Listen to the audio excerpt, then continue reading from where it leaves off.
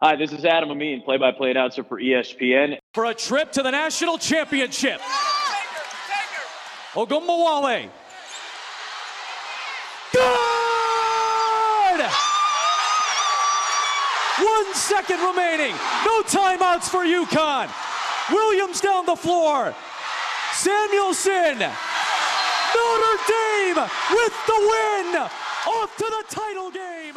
Ogunbowale for the win. Good! Enrique Ogunbowale wins the national championship for Notre Dame. LeBron with 5, across the timeline with 4. LeBron on the left wing, drives, runner for the win, banked it in! LeBron James delivers at the buzzer! And the Cavaliers win Game 3, 105-103 as they mob LeBron James under the rim to the left here at the Kill. And you're listening to The Bridge. Shut up and sit down.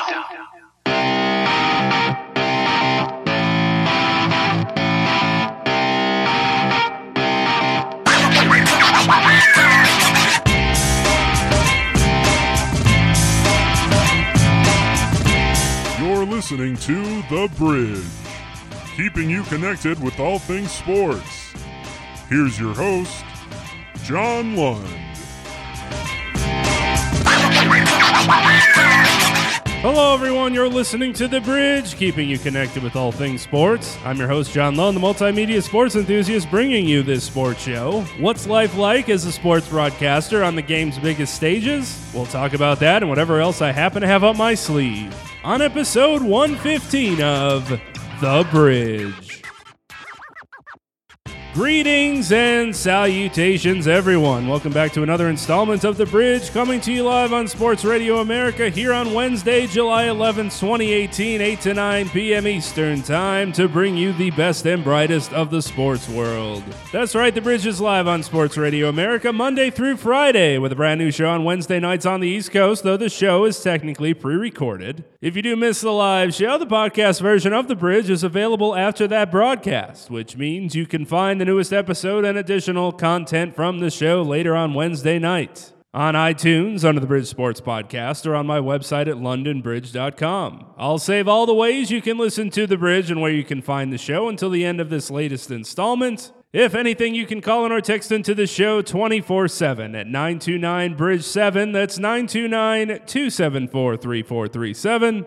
Contact the show with your questions, comments, stories, or hot takes, and you'll be featured in the next installment of The Bridge. And if you're in the mood for a more sports-oriented sports talk show, check out the New Report, Old Report with my pal Al Renato, which airs Monday nights at 8 Eastern Time, live on Sports Radio America as well, with replay on Tuesday, also at 8 Eastern Time. Now, loyal listeners of this show know that now we usually transition into a couple segments before getting into the interview with this week's guest and closing out the show. Well, it's time to change things up. Oh, say change it up. Right. Change it up.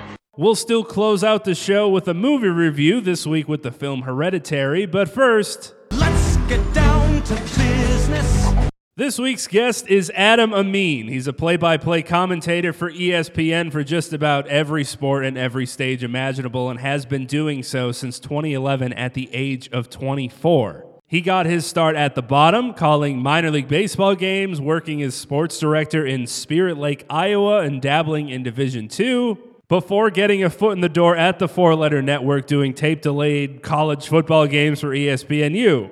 That transitioned to other sports like college volleyball, wrestling, baseball, and softball, then bigger assignments that included the NBA playoffs and primetime college football games. Recently, you also heard his voice call the thrilling last-second victories of the Notre Dame women's basketball team en route to winning this past national championship, LeBron's playoff buzzer beater against the Raptors, the Softball College World Series, and as the voice of the Nathan's hot dog eating contest. As that brief introduction shows, Adam is incredibly versatile in the sports broadcasting world, has been fortunate enough to be behind the microphone for several incredible sports moments, and I was fortunate enough to get a chance to chat with him about all of it. From getting his start in the industry and working his way up in it, any pressure felt along the way doing so at a young age and on the platform he was doing it on, the preparation and the grind of it all, and a couple quick-hitting questions to close things out that led to some pretty great stories as well. You can follow Adam on Twitter. He's at Adam Amin. That's ADAMAMIN.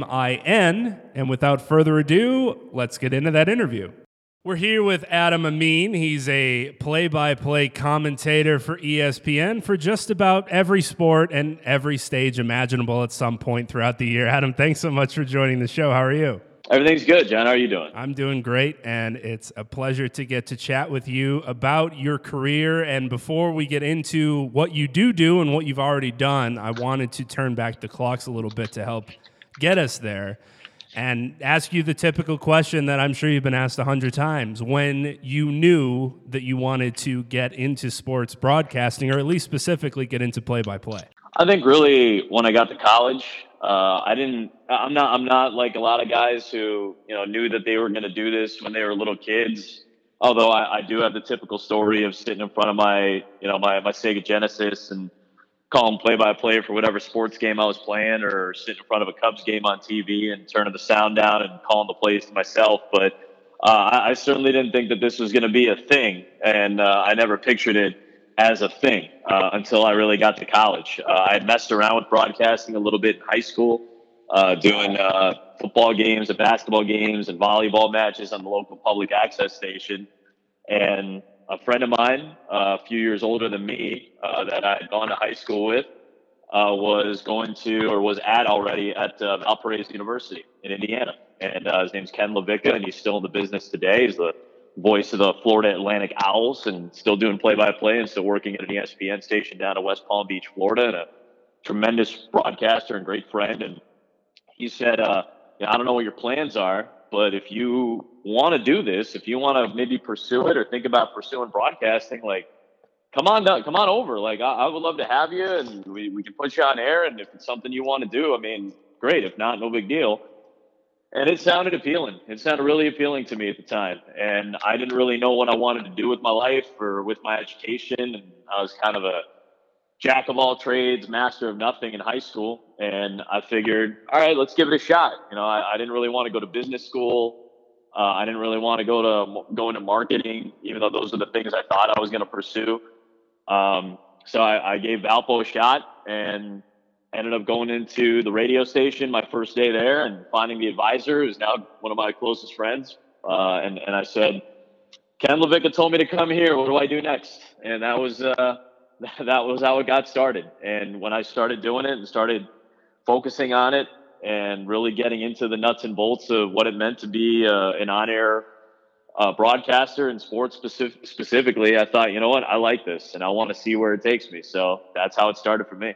Well, you started from the bottom, to quote Drake, so I can put that hashtag somewhere, and maybe people listening to his new album will stop here too. So that was a good plug there. But you did minor league baseball games in the independent league. You were a sports director in Spirit Lake, Iowa for a time. You went back to the minor leagues in the Atlantic League and Somerset, New Jersey.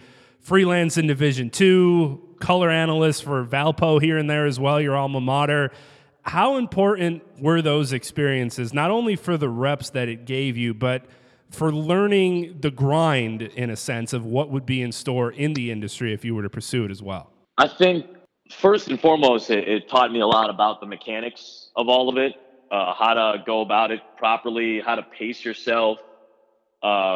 Especially the minor league baseball reps. It is impossible to get that type of experience anywhere else. When you're doing 140 games in 150 some odd days, it is impossible to get that type of experience. 3 hours a night on your own in a booth, calling a game, weaving stories, calling the action in front of you, being around a team, and then again doing it every single night. Just about. It's really hard to replicate that type of experience. So that was super important for me. Not necessarily to just get better, but it's you learn how to suck at it. Like you have to kind of learn how to be bad at this almost before you can really figure out how to get good at it. And I think that's a fair assessment. I really feel like you almost learn more about what not to do, what's uncomfortable for you, and it differs for different broadcasters. I mean, it's to each his own, and to everybody.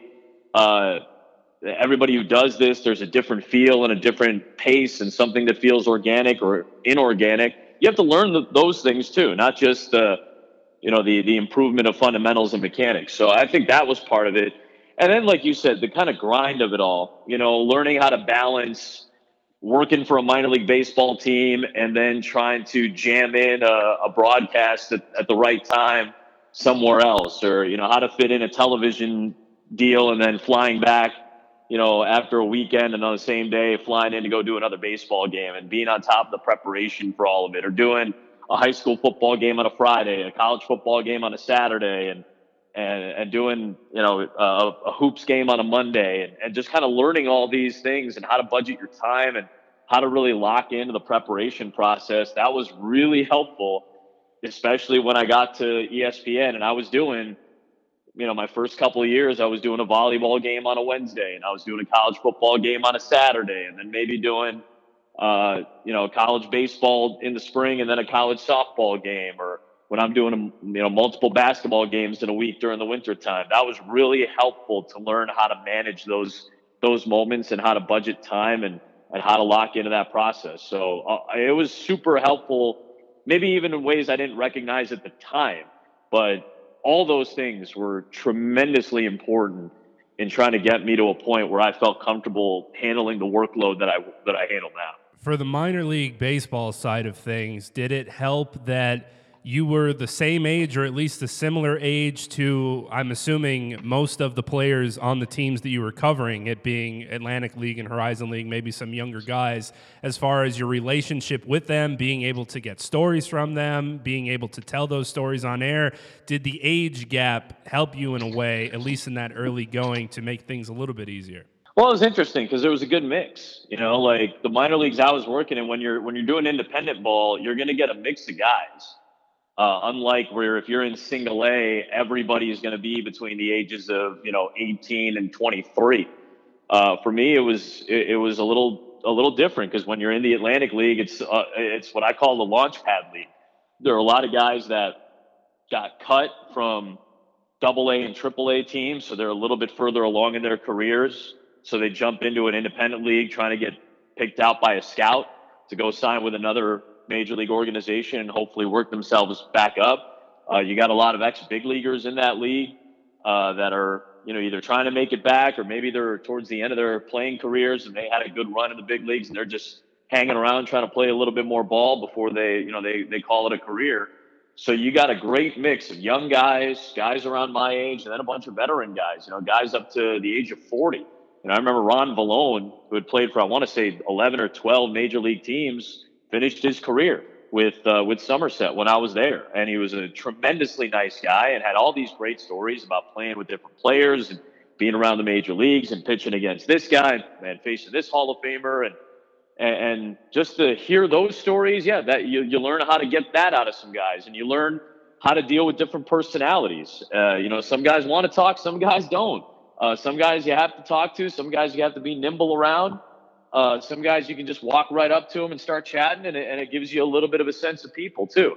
And for me, who I wasn't always the most outgoing guy, for me it really forced me out of my comfort zone early. And as I got more comfortable with all these different personalities, I learned how to interact and how to approach people and a lot of different things outside of just broadcasting, just people skills in general. So I think that experience was so multi-layered that that really helped me out. And I was looking for that. I was really seeking those types of experiences and that type of knowledge, and I was happy to have that. 26 months after college, at 24, you're working for ESPN, and 2 months after that, you end up on air with them. How did that end up happening, and what were some of your first responsibilities with them? Yeah, I went through a long process with the guy who was representing me, who is still my agent to this day, and just kind of waiting things out. I would keep updating my resume tape as I got more television events, doing freelance work, whether it's at the Division II level or doing Division I tennis or softball or Division II basketball, whatever it may be. I just kept plugging along. High school volleyball, anything I could get my hands on in terms of the TV side, along with doing minor league baseball, along with going to the Little Caesars Bowl with my buddy Joe Davis and us sitting in the auxiliary booth during a bowl game between Toledo and FIU and recording ourselves doing a broadcast, or me going up to Milwaukee at the Bradley Center and finding a spot on Radio Row and recording a broadcast to myself so I could use that for resume tape when the Bucks were playing the Hawks in a meaningless game in April. So just to do all those things and try to keep the resume tape fresh and try to sound as professional as possible and keep the best stuff at the forefront of it. And all that time, my agent kept kind of holding off and saying, hold on, be patient. And it became kind of a waiting game. It was, hey, ESPN might be interested in you. Okay, great.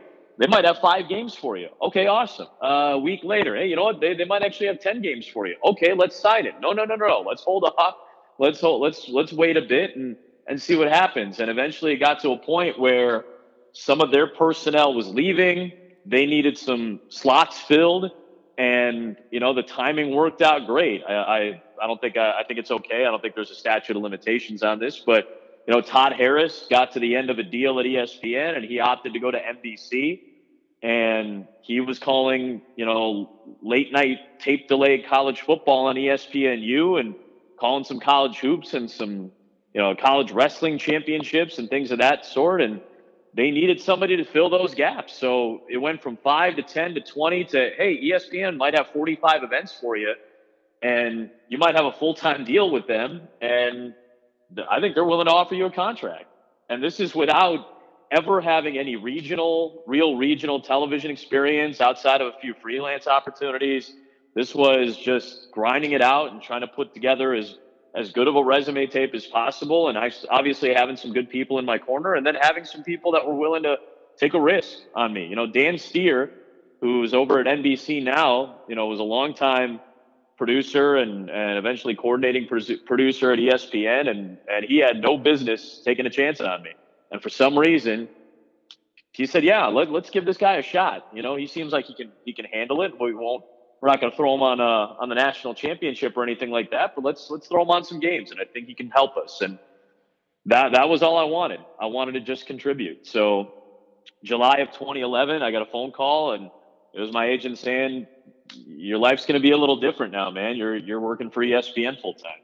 And I just, I just cried. I wept. I mean, it was a really emotional moment. And listen, it's not. I'm not dumb. I don't think myself some kind of journeyman who, was in it for 20 years and finally got his big break. No, I was a lot luckier than a lot of other people. There are a lot of great announcers out there that didn't get the shot as quickly as I was lucky enough to, or maybe still are looking for that one big break. But there's plenty of people out there that could be doing this job right now. So I try not to take that for granted, and I think that's why it was so emotional at the time, and it still is. It's still a blessing to be able to do this. So that was my initial reaction when I got the gig.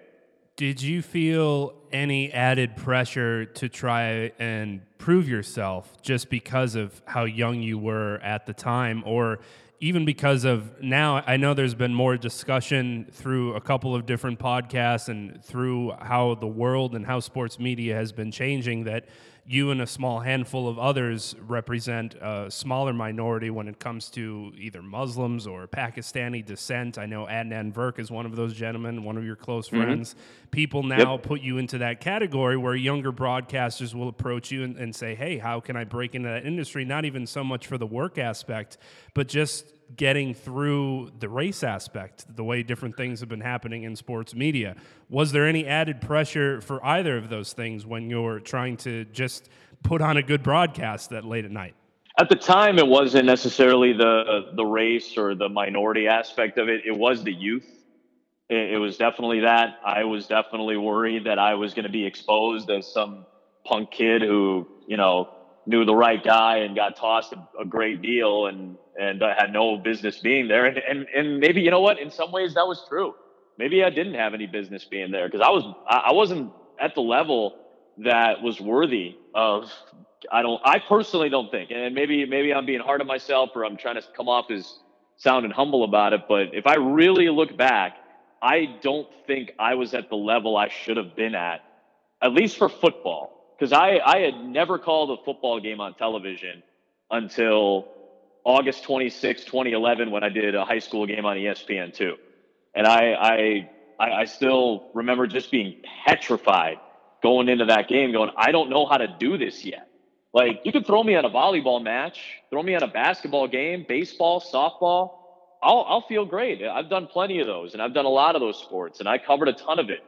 And I felt comfortable walking in and trying to make something happen there. But I'll tell you, man, walking into football, that was not my area. And I don't know if I was at the level I should have been, but I tried to muscle my way through it. And again, you have good people around you. You got good producers. You got a very competent and capable analyst next to you who knows what they're talking about. You lean on those people, and you try to stay conservative and feel it out. And that first year of calling football games was a real feeling out process. And you know what? I know it wasn't the highest profile games, 10:30 Eastern time on ESPNU, and a lot of those games were tape delayed and only seen online until, late at night. But you know what? I'm glad that that's how it worked out, because I wanted to be in a position where I could learn a little bit. And I think they put me, the folks at ESPN, whether they meant to or not, put me in a spot to fail a little bit in a good way. I mean that in a way that allowed me to have some chances to fail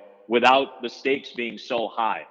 And I learned a ton. And when you just get the reps and get the opportunities to do it, you feel more comfortable, you learn how to do it. And I think it was the youth that I was more scared of. And as I've advanced and I've been lucky to do so and get some bigger opportunities, yeah, more people are going to recognize you a little bit and say, hey, he looks like me, or hey, that name sounds familiar. And, for whatever reason it may be, whether it's a religious thing, whether it's a racial thing, just to identify with somebody, I still don't look at it like that, because to me, I just go do the job and then I go home, or I go to the next job and I do that and then I go home. But if that's the case and people say, hey, I appreciate that someone that looks like me or has a similar background or a similar story is doing this, then you know what? That's great. And I'm happy to talk to anybody about it. I'm happy to talk about it at any time, because, you don't get to determine how people perceive you. All you can do is do the best job you can and give the best possible impression that you can give, and see how people react to it, if they react to it at all. And if they react positively to it, great. Or if they have questions, no problem. I'm happy to be a part of whatever they want me to be a part of, because, like I said, it's a lucky gig, and you don't get to control what people think of you and what they perceive in you. All you can do is try to put the best foot forward, whether it's in your work or your demeanor or whatever it may be. Is there a moment or a time period where you felt like you were finally comfortable with your voice, or had the confidence enough in each broadcast to go into it without having to fear any mistakes or having any worries? Or is it also one of those, if you work 10,000 hours, you finally get good at something type of things? I'm a big 10,000 hours guy. I'm a big believer in the Gladwell theory of that. I do think it takes reps, and I do think it takes a certain amount of time to reach a point in the learning curve where you feel comfortable. I don't think it's necessarily the same for everybody.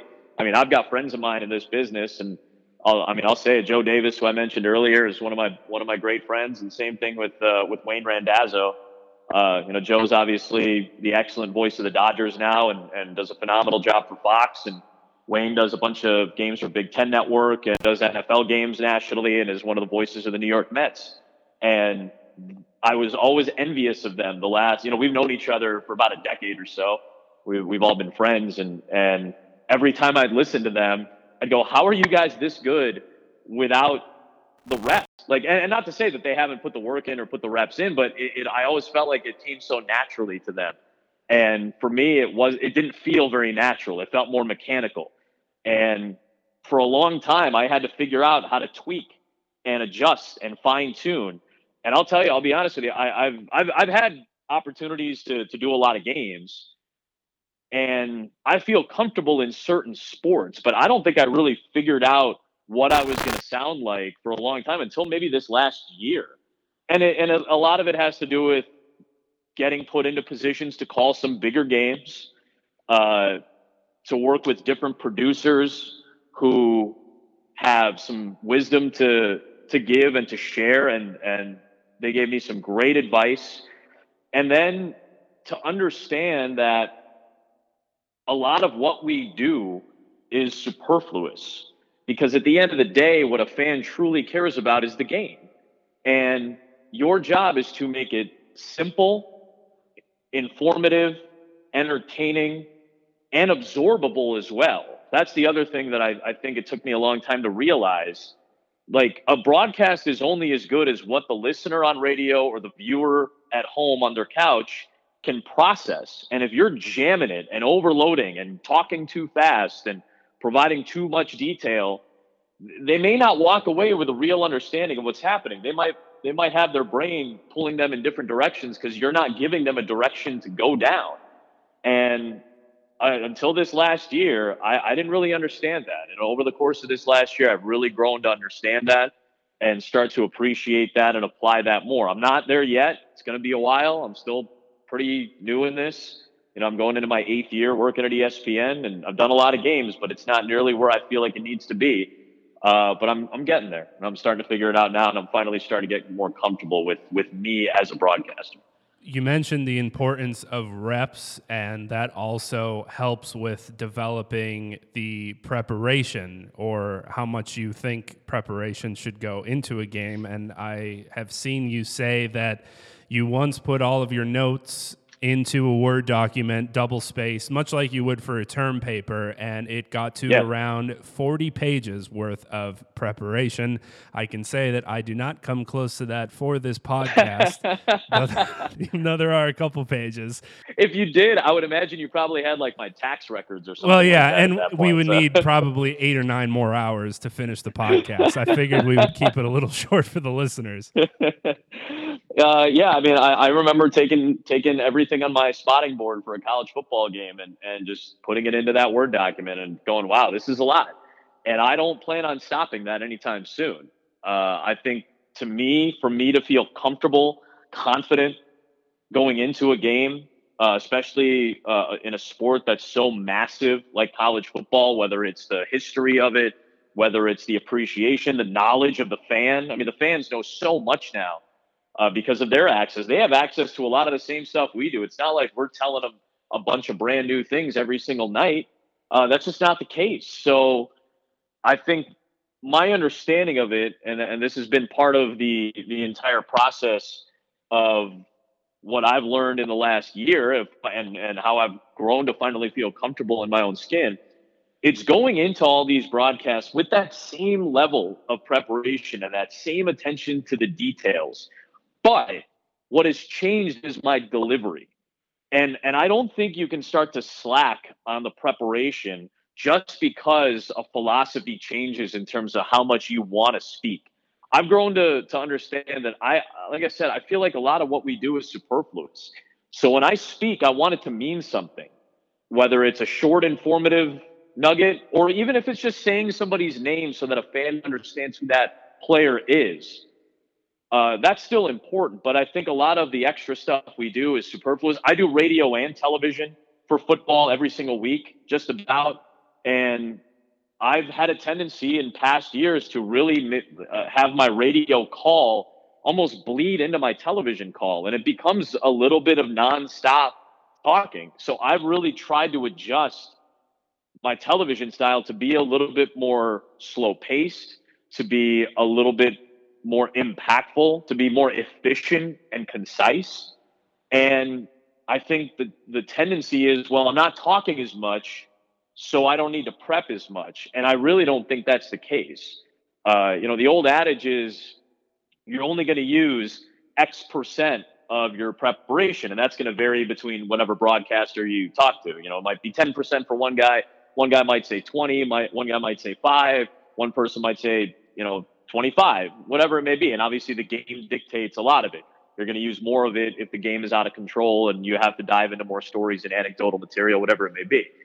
But I think realizing that everything I need is at my fingertips, but I want to be in control of how much I really use. I want to really put myself in a fan's perspective and think, do I really need to know this if I'm sitting on my couch? Do I really need to know this? And do I really need to know this right now?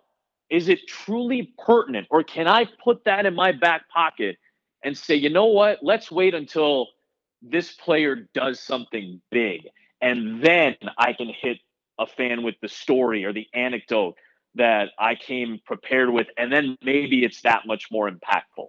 The philosophy I've really started to live by, or tried to live by, over the last year, and I hope to continue it, is 5 to 10. To me, it's about 5 to 10 great moments in a game where you, as a play-by-play announcer, have to be on top of it, at your best, and the most impactful that you're going to be that night. And that doesn't necessarily just mean 5 to 10 calls, but 5 to 10 moments. It might be 2 or 3 huge calls in a big game. And then there may be one big rule explanation that you have to deliver perfectly when a fan is going to be at their most confused. But you're able to delineate and distinguish what the scenario is so that a fan understands, oh, that's what happened. And then it might be 1 or 2 great stories that you deliver at just the right time that really makes a fan sit up and go, wow, I did not know that about this player. That's awesome. I'm going to remember that one. And you only have so many of those moments in a 2 to 3.5 hour window because a fan's attention span is also short. They want to be entertained by other things. There's other games going on. They've got families, they've got homework, they've got work to take care of. There's other things happening. So you really want to pick your spots to be impactful. And in those spots, you have to be perfect. And I mean on it, whether it's the delivery, whether it's the call, whatever it may be. And the rest of the time, as long as you're factually accurate and you're palatable in your delivery, and you're making the other players in this play with you, the broadcast with you, the producer, director, analyst, reporter, you're making them the forefront of all of it, then you're doing the job right, I think. And I think that's a philosophy that I want to live by a little bit more and try to really iron that into my head. The problem is you never know what those 5 to 10 moments are going to be, so you got to be prepared for all of them. And that's where that preparation process has to stay steadfast. Well, and off the top of your head, follow up to that, is there an anecdote or a stat from a player or a game or a moment that you remember being so excited to use and didn't get the chance to? Now is a good platform to get that out if there ever has been one in any sport. Man, the only thing that's tough about that is trying to, you compartmentalize so much from game to game. And you kind of tend to forget or put a bunch of stuff on the back burner. But I can think of one that I really regret not using. I mean, I really regret because I think it would have been really good in the moment. And it was this past football season.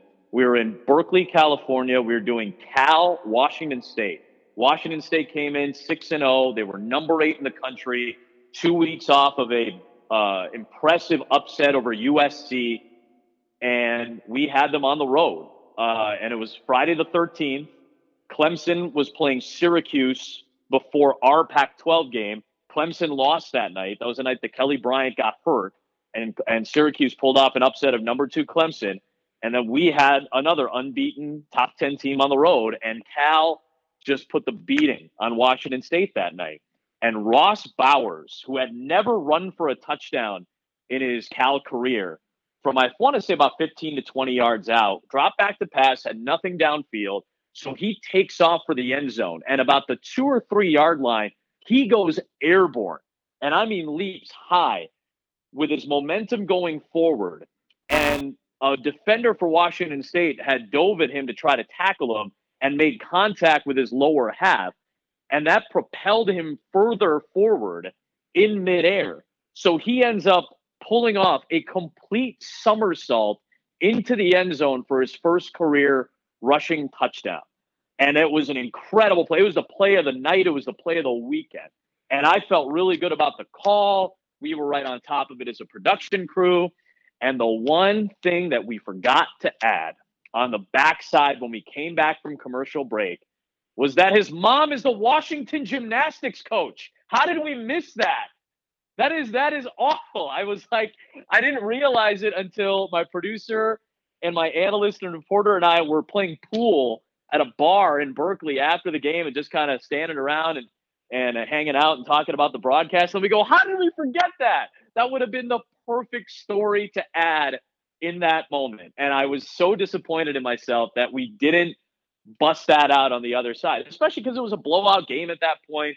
It's not like we would have been missing anything truly impactful in the game. So that's one that really does nag me a little bit, man. I wish we would have got a chance to share that. Well, you know what? We're going to put that into an audiogram, tag Ross on Twitter, tag all the football parties that need to be involved, and get that out there for him and his mother. So we're good. We're going to get it out there somewhere, somehow. Perfect. Awesome.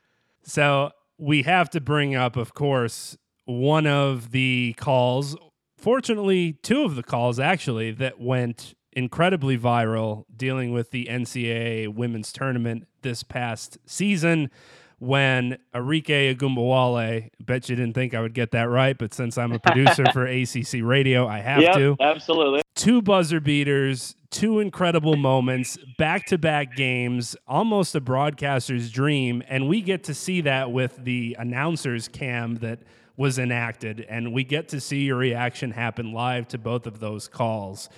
I don't even want to pose a question here. I can just give you the broadcasting terrible question of tell us about that moment for you, those moments. What went into that call, if there was even anything you could have come up with for that call. What I find great about both of them is, as you mentioned, they're incredibly succinct. They tell you everything that happens, and you get a great moment to let breathe once it's actually done happening. And they really made the tournament worthwhile, even on top of how impressive those shots were to beat one of the best programs in the past 2 decades or so and to win a national championship the way they did. Looking back now, what can you say about what those moments meant to you?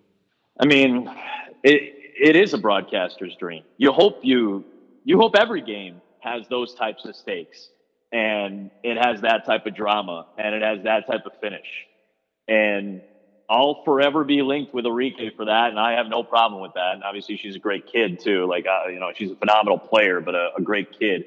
And I'm proud to be linked to her for the rest of my career. Now, we should mention, though, it might be a little bit of cheating because you did cover her brother at Wisconsin that's football. True. So you already knew the last name. It couldn't have really happened to a better broadcaster as well. I was going to say, if anybody was the right guy for that, I think I was right because I covered a lot of, I shouldn't say a lot, but maybe 3 or 4 of Dare's games when he was playing running back for Wisconsin. So I had that name ingrained into my head, and I covered Arike when she was in high school a little bit too. So I had a sense for her, and I knew her family a little bit. So I felt comfortable with saying her name as often as humanly necessary.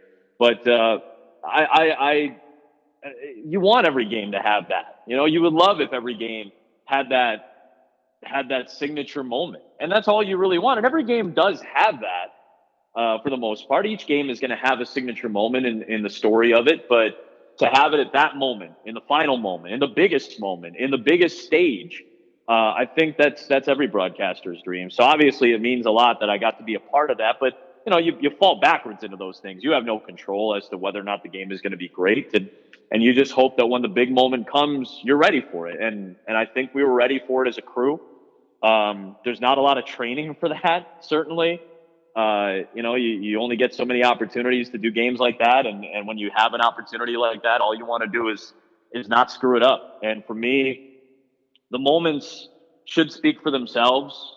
And I'd like to think that for the most part, the shot is going to be what's remembered, not necessarily the call. And I'm fine with that. But if people remember the call as, like I said, like you said, actually, it wasn't complex. It wasn't anything overly flowery. It was just calling the moment and trying to give it the inflection and the volume and the tenor that it's due because of the magnitude of the moment. So for me, it was just about getting it right and then getting out of the way, because then it's time for the athletes to be celebrated, and it's time for the coaches to be celebrated, and it's time for the fans' expressions to really dictate how the moment is perceived, and to see the opposition's faces, to see how they're reacting to it, because that's the other side of the story, and I don't want to get in the way of that. And nor did Carol Lawson or Rebecca Lobo, my two analysts on that show, either, because all three of us in those moments know that you only get to see those moments happen live once. And they knew as much as I did that we didn't want to get in the way of those moments. So when we called it, we got out of the way. When it was time to recap and replay, we did our jobs as we typically would. But I just wanted to call it and get out of the way. And I'm glad I didn't screw up the name. I'm glad I for the most part, didn't screw up the call. As you know, it's a subjective thing. Some fans may like it, some may hate it. I don't know. But I feel like I, at the very least, made a correct call and gave it its moment with some volume and inflection and some dramatics and theatrics. And then I said, that's it for me. It's time for me to shut up and get out of the way. I don't know, man. Kara looked pretty pissed when it happened. So must not have been that exciting. She was not enthused. You know what that's called for people? That's called doing your job, because she's looking around at everything that's happening as to what to say next when it's her turn. Yeah, she's so locked in. I mean, that's Kara. You know, Kara's got the poker face, and she's as focused and locked in as anybody, and that's her style, and that's great. And it's a great partner to have. Rebecca is a little bit more incredulous, and that speaks to her personality too. Like, people are like, oh, they must be upset. Well, no, just because they didn't react the way you reacted or the way that I reacted doesn't mean that they're not reacting in some way or that they don't appreciate the magnitude of the moment. It's just how they process it. And again, Kara, you know, we were talking about it afterwards. She's like, I still got to look around. I want to be able to reference something, or I want to be able to, you know, if we show a replay of the face of Victoria Vivian's in that moment, I want to look at Victoria's face and see how she's feeling. Rebecca, the same thing. She's a bubbly, bright personality who reacts like I do, and she was incredulous in that moment. And I think it took everything for her not to just scream, "Oh my God," when the shot went down, but she did it and reacted in the way that our personalities allow for us to react. And then we did our jobs. And again, I like it. I think there's more pros than cons. Yeah, some fans are going to be, you know, make assumptions, broad-based assumptions based on their very limited, knowledge of body language or whatever, which is fine. It's all part of the gig. When you're put on camera and you react, people are going to comment on that. That's okay. It beats the alternative of not getting to do the game. Like, well, I'm happy to do it if that's what it means. But I feel like that's just our personalities, and we react like human beings. We react differently just the way everybody else does. And that's what I love the most about that moment. It's what I love about those two. I made sure to take a moment with both of them after that shot went down. You know, I gave Kara turned to me and was basically like putting her fist out to give me a bump, and I grabbed her fist and put my arm on her shoulder, and then put my arm on Rebecca's shoulder and squeezed it. And I was just happy to be with them. And obviously Holly as well. Holly Rowe, our incredible reporter, who was right in the fray of that immediately when she had the chance to be. I just wanted them to know how much I appreciated that moment. And I was glad that we all got to experience that together in our own ways. And then we came back together as a team to finish out the broadcast. And I was thrilled to just be a part of that moment with them. Many people in the sports broadcasting community knew what you were going through leading up to the NCAA tournament, leading up to that moment. Some fans may not know that your father unfortunately passed away 3 weeks before this all ended up happening.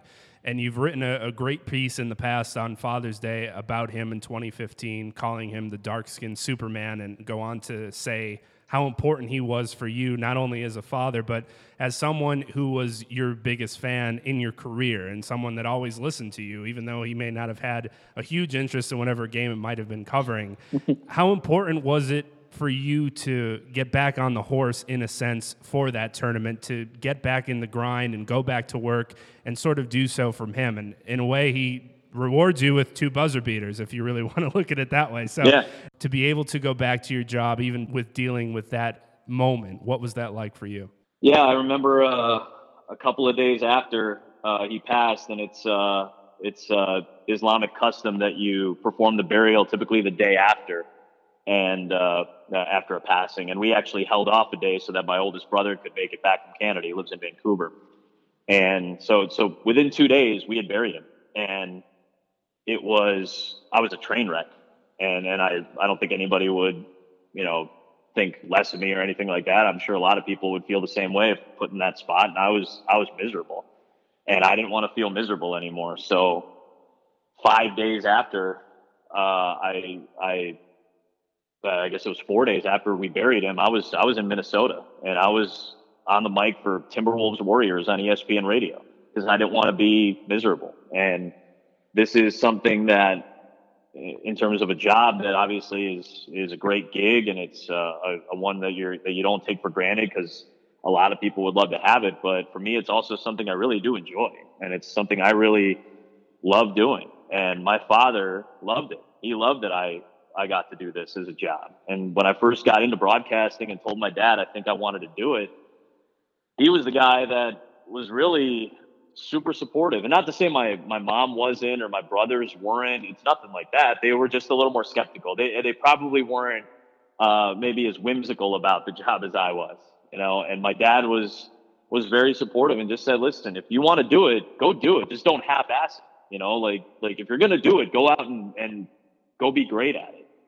And, obviously that's a subjective thing, whether that's the case or not. And I don't think that should really be a concern for me. I just want to go out and do the job and do it well and then go home. But he really took a lot of pride and joy in the fact that I got to do this for a living and to do something that I love doing, which made me happy, which I think in turn made him happy. So I didn't want to sit around and mope anymore. So I went to Minneapolis and did that game. And I remember flying home that night on that Sunday night, just kind of feeling, all right, it was okay. It felt all right. But I wasn't convinced. And, a day later, my boss, Pat Lowry, my coordinating producer for college basketball for the women's side, asked me, do you want to do the first and second rounds? Because if you don't, it's okay. I'm happy to give it. And everybody at ESPN was so great. And just in general, the whole sports broadcasting community was phenomenal. I couldn't have asked for more. I appreciated how supportive everybody was, but especially my bosses. They said, listen, man, if you got to go, don't hesitate. Like, just tell us and we'll work around. We'll find somebody and you tell us when you're ready. And if you're not ready, then you know what? You don't have to. You don't have to do anything. And I gave it a little bit of time before I responded, and I just said, you know what, put me down, because I don't want to mope around. And my dad was the hardest working guy I knew. Immigrant to the United States when he was 40 years old. Educated man, vice president of a bank in Pakistan, and then came to the United States for a better chance for his wife and kids, and worked manual labor and worked in a factory to save enough money for 7 years so that he could bring the rest of the family over. And then I was born in this country, and I grew up with his work ethic, I hope. He was the smartest and hardest working guy I knew.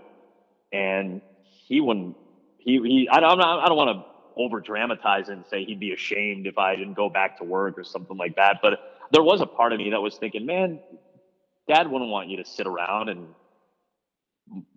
just be sad about everything that's going on. You go do your job, go do something that makes you happy. And I said, hey, let's just mark me down. I'm in.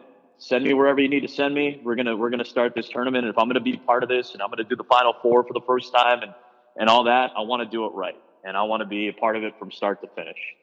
And that was the attitude I felt like I needed to have. And that's the attitude I took to the first round.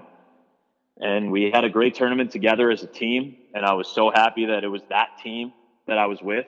In fact, it was that team that was with me the night my dad died, the night I found out that he had passed away. It was those people that were with me, that whole broadcast team and that production crew. And they helped me get through the longest month of my life. And I didn't want to sit around and wait for something to make me feel better. I said, I don't want to feel like this anymore. So I went out and went back to work because that made me happy. I could lean on my TV family. And I don't know about spirituality or religion, because it's different for everybody. I have my own thoughts and feelings about both of those things, and it's individual for everyone. And I may not be the most hardened religious guy. I may not be the most whimsically spiritual guy, but I'm convinced that Pop had something to do with those 3 games in Columbus. And I'm a pretty rational and logical guy, but a part of me really believes that he had something to do with that. And if that's the case, or if it's not the case, I'm happy to believe that it is. So it was a really therapeutic way for me to get back to what I normally was. I wanted to wrap things up with you with some quick hitting questions from what we've talked about to some fun ones in what I call easy or pass. And you can certainly pass on anything, but I think they'll be easier enough. The first one is, do your older brothers ever bust you about your first name? They haven't busted me in a long time. The fact is that they're the ones that named me. So I love the fact that my name's Adam because my brothers named me Adam. They all have very traditional Pakistani names and strong, names with great religious significance. And my mom wanted to name me after my dad, Muhammad, ironically enough. And my brothers have been going to school in the United States for about a year when I was born. And they had already kind of gone through the, typical mid-1980s ridicule for their names and for their accents and things like that. And they all decided, I don't think we should put him through that. I think we should make it a little easier on him. So they gave me my name. They gave me Adam, and my mom liked it. I think I owe them a little bit for that, and they don't bust me on it, but I know they take a lot of pride in it too. Are you still getting confused for other ESPN personalities like Adnan Virk or Amin El Hassan? Has that passed yet, or will that probably continue? That's probably going to continue. I get confused with Amin El Hassan on Twitter probably the most, and in person I get confused for Adnan probably the most. So, which is fine by me at the end of the day, because you know what? Nobody means any harm by it. It's all in good fun, and people have turned it into a running joke, and all of us have turned it into a running joke too. And the fact is, if people are talking about you in a way like that, and they mean well, they at least they're watching, at least they recognize you in some way, shape, or form, and it's no big deal. Do you correct people, speaking of first names, if they get Ian Eagle's name incorrectly? I do. I have to. I feel obligated with as big of an influence as Ian has had on me my entire career and continues to have a huge influence on me. I would feel I'd be remiss if I didn't at least stand up for the honor of his very special first name. Speaking of ages, the big league last year did a 40 under 40, and you were ranked 23, which was ahead of friend of the show, George Sedano, which you could probably bust him on whenever you'd like to. DeJesus and Mero, who had their season finale, they were ranked below you. Mina Kimes, Dominique Foxworth, Clinton Yates. There's a couple names on there that aren't too bad. But what's interesting is you're tied at 23rd with Joe Davis. Are you okay with that? Do you think that maybe you should have a rock, paper, scissors contest to really see who's better? How is that going to be worked out? I think we're just fine with that. And I know my buddy Ryan Rucco was in the mix for that as well. Right. And we all had a good laugh about it together. Those are two tremendously talented people. And I will never shy away from being mentioned in the same company as two other talented people. I have no problem with that. Ryan's a tremendous broadcaster and a great dude. We've exchanged messages a lot, and we both have kind of similar philosophies about life and broadcasting and how we approach the job. And like I said, Joe's one of the best friends I've ever had. And I was lucky enough to actually see him and meet his daughter finally after a couple of years last week. Had her second birthday party here in Chicago when the Dodgers were in town playing the Cubs, and I got to see him and his family and his wonderful wife Libby. And Joe, I was in Joe's wedding, and when the day comes, Joe will be in mine, because he's one of the biggest reasons I think I've gotten to where I've gotten to, because we pushed each other and encouraged each other and criticized each other and made each other better. And I hope that he feels a little bit of that in his career and his day-to-day life that I had some influence in a positive way on him, because I certainly feel that way about him. So I'll never shy away from being associated with two talented people like that. Well, if the names are written alphabetically, you've got it first. Exactly. That's frankly all I care about. More often than not, I'm going to win out in that regard. I got no problem with that. The most important accessory item for you during a broadcast, if that's a highlighter or a multicolored pen or an erasable pen, what is it? It is the multicolored pen, undoubtedly, because especially with calling as much NBA as I call, I want to know if LeBron's putting together a crazy fourth quarter, and that means that his numbers are in red at that point. I want to know when a team had its largest lead, and if that was in the second quarter, that means that it's in blue. So I want to know those things. I use that multicolored pen for baseball, for softball. I use it for football to delineate quarters. That thing is very, very important to the process of calling a game for me. So I love that thing. I wanted to get a story from you that people don't already know or haven't already been asked. There's the Mac Brown Uber driver story. There's him leaving the booth during one of your broadcasts with like 10 minutes to go in a game that was decided on a last-second field goal. He missed the ending. That's a shame. There's the joke, would you remember what Fred Taylor looks like on the sideline now if he were to be shown because of that somewhat famous broadcast? I did see on an AMA, though, that you said one of your best games, or one of the games you look back on, was one of the first hoops games you ever called with Bill Raftery. And it was more so for the Manhattan Post game. Quote, I don't remember much. Now, I'm trying to get a story from you if Bill Raftery has some like great bar tale or something you could share that maybe people don't already know. I will happily divulge, and it's not one I tell very often, because legitimately I don't necessarily remember all of the details. But the night I did my one and only, in fact, game with Bill Raftery, and I'm so happy I got it when I did, I still have the press pass from that game. It's hanging up in a frame on my wall because it was the first game I ever called at Madison Square Garden. It was January the 3rd, 2012. It was a Tuesday night.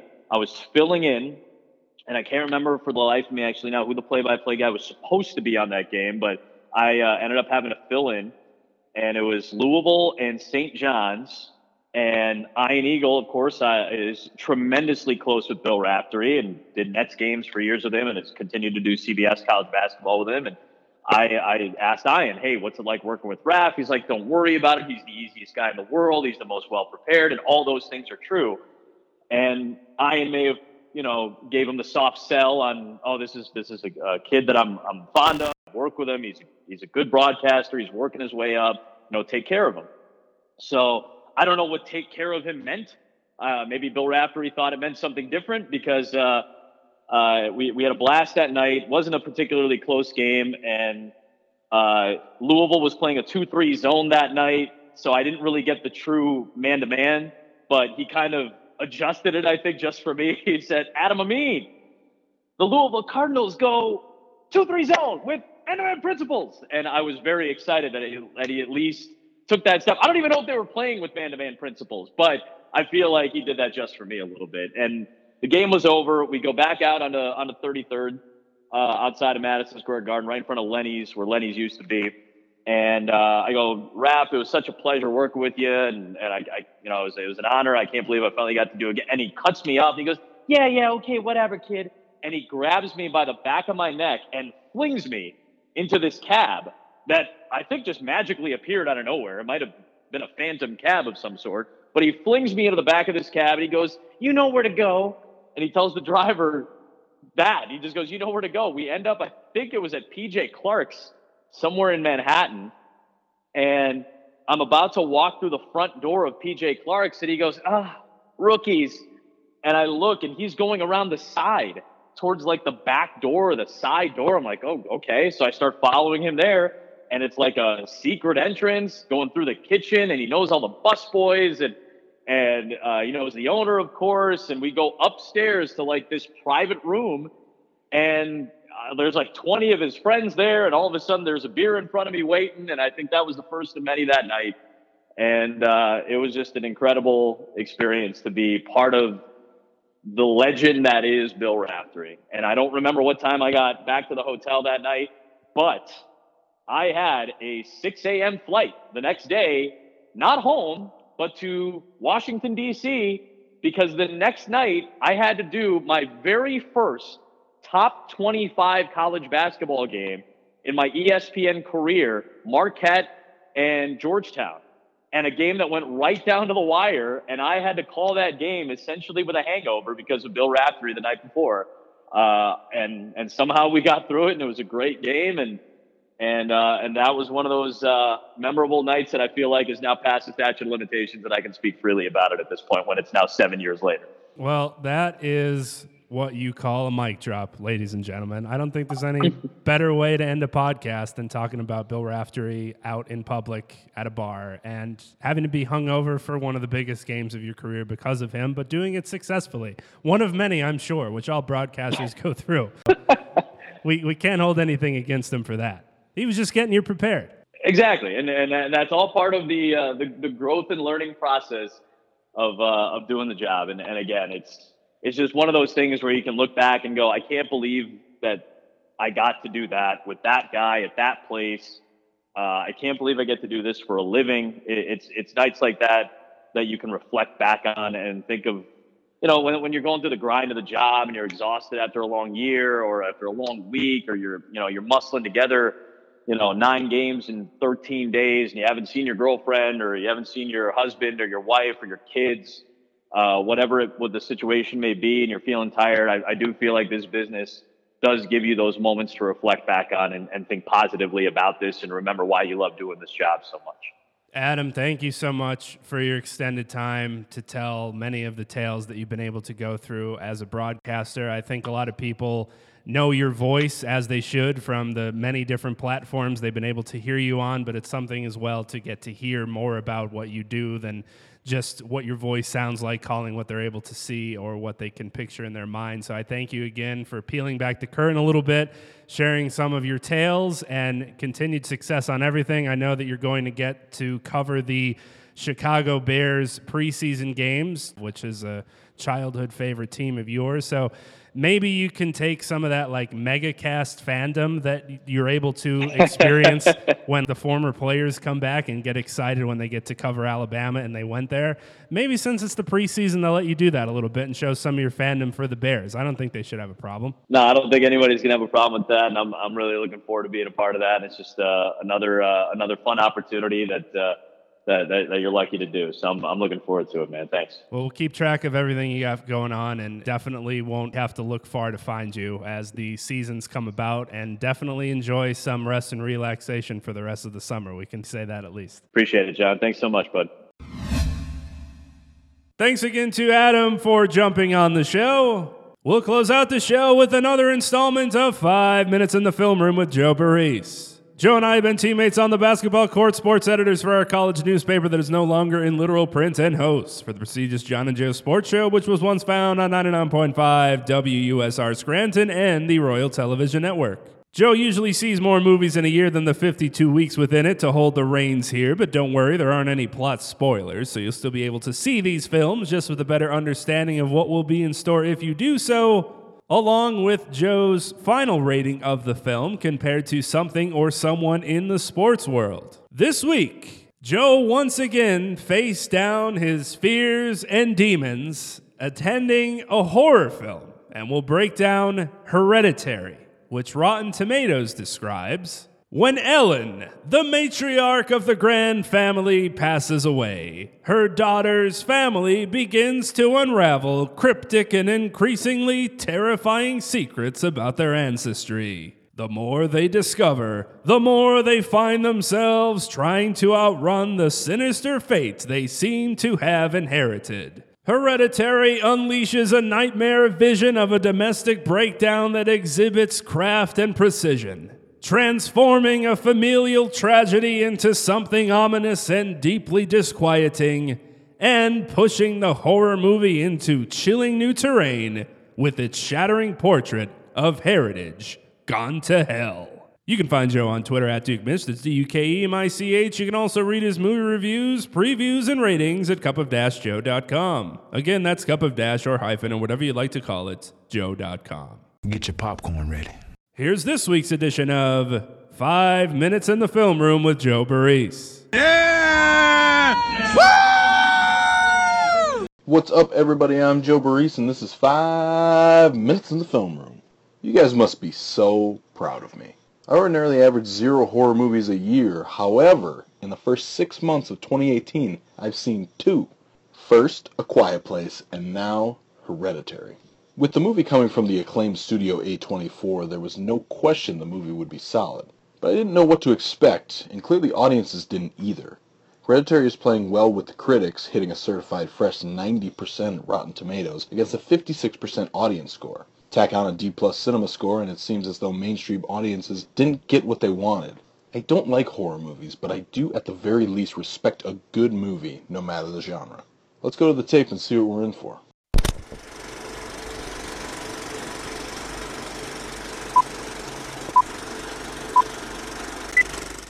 The best part of the movie is Toni Collette's Oscar-worthy performance. Yes, I mean Oscar-worthy. It's way too early in the year to guarantee her a spot in the Best Actress category, but it's one of the best performances of the year so far. She shifts emotions expertly, showing her unbelievable acting range within the framework of a 2-hour film. But Collette is an Oscar-nominated actress, so a strong performance from her is nothing out of the ordinary. The actor who played her son, Alex Wolff, giving a spectacular performance, that was unexpected. He has one scene in particular where he is absolutely phenomenal. He also has to capture multiple personas, starting off the movie as simply a stoner teenager, but he keeps up with the character as the layers increase. They're really the 2 stars that elevate the film, but the rest of the acting is also solid, which of course is a credit to the director, Ari Aster, who I've never heard of, but he clearly knew what he was doing.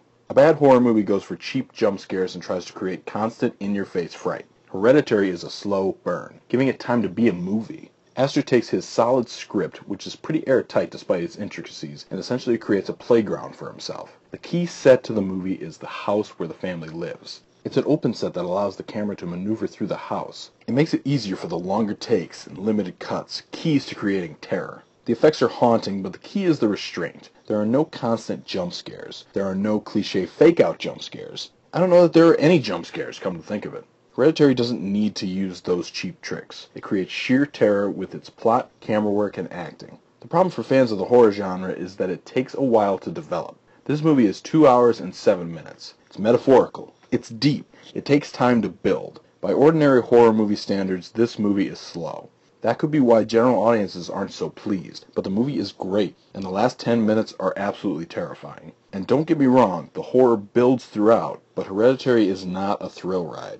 Hence, critics like it, audiences, not so much. The bottom line, Hereditary is a great movie with an Oscar-worthy leading performance from Toni Collette and a strong supporting performance from Alex Wolff. Ari Aster's direction and writing are brilliant. The use of the effects are limited, but effective when used. I commend the film's restraint and limiting of horror movie cliches. It's really tough to find a flaw. This is a great movie, but you have to be into it. You can't just go in casually expecting a fun horror thriller, because this isn't that. It has a lot of substance and probably requires a second viewing at least. I looked up spoiler reviews and Hereditary Explained videos on YouTube to get a better understanding of what I just saw. Taking out the subtext, it works on its own, but Hereditary also works as a metaphor to mental health.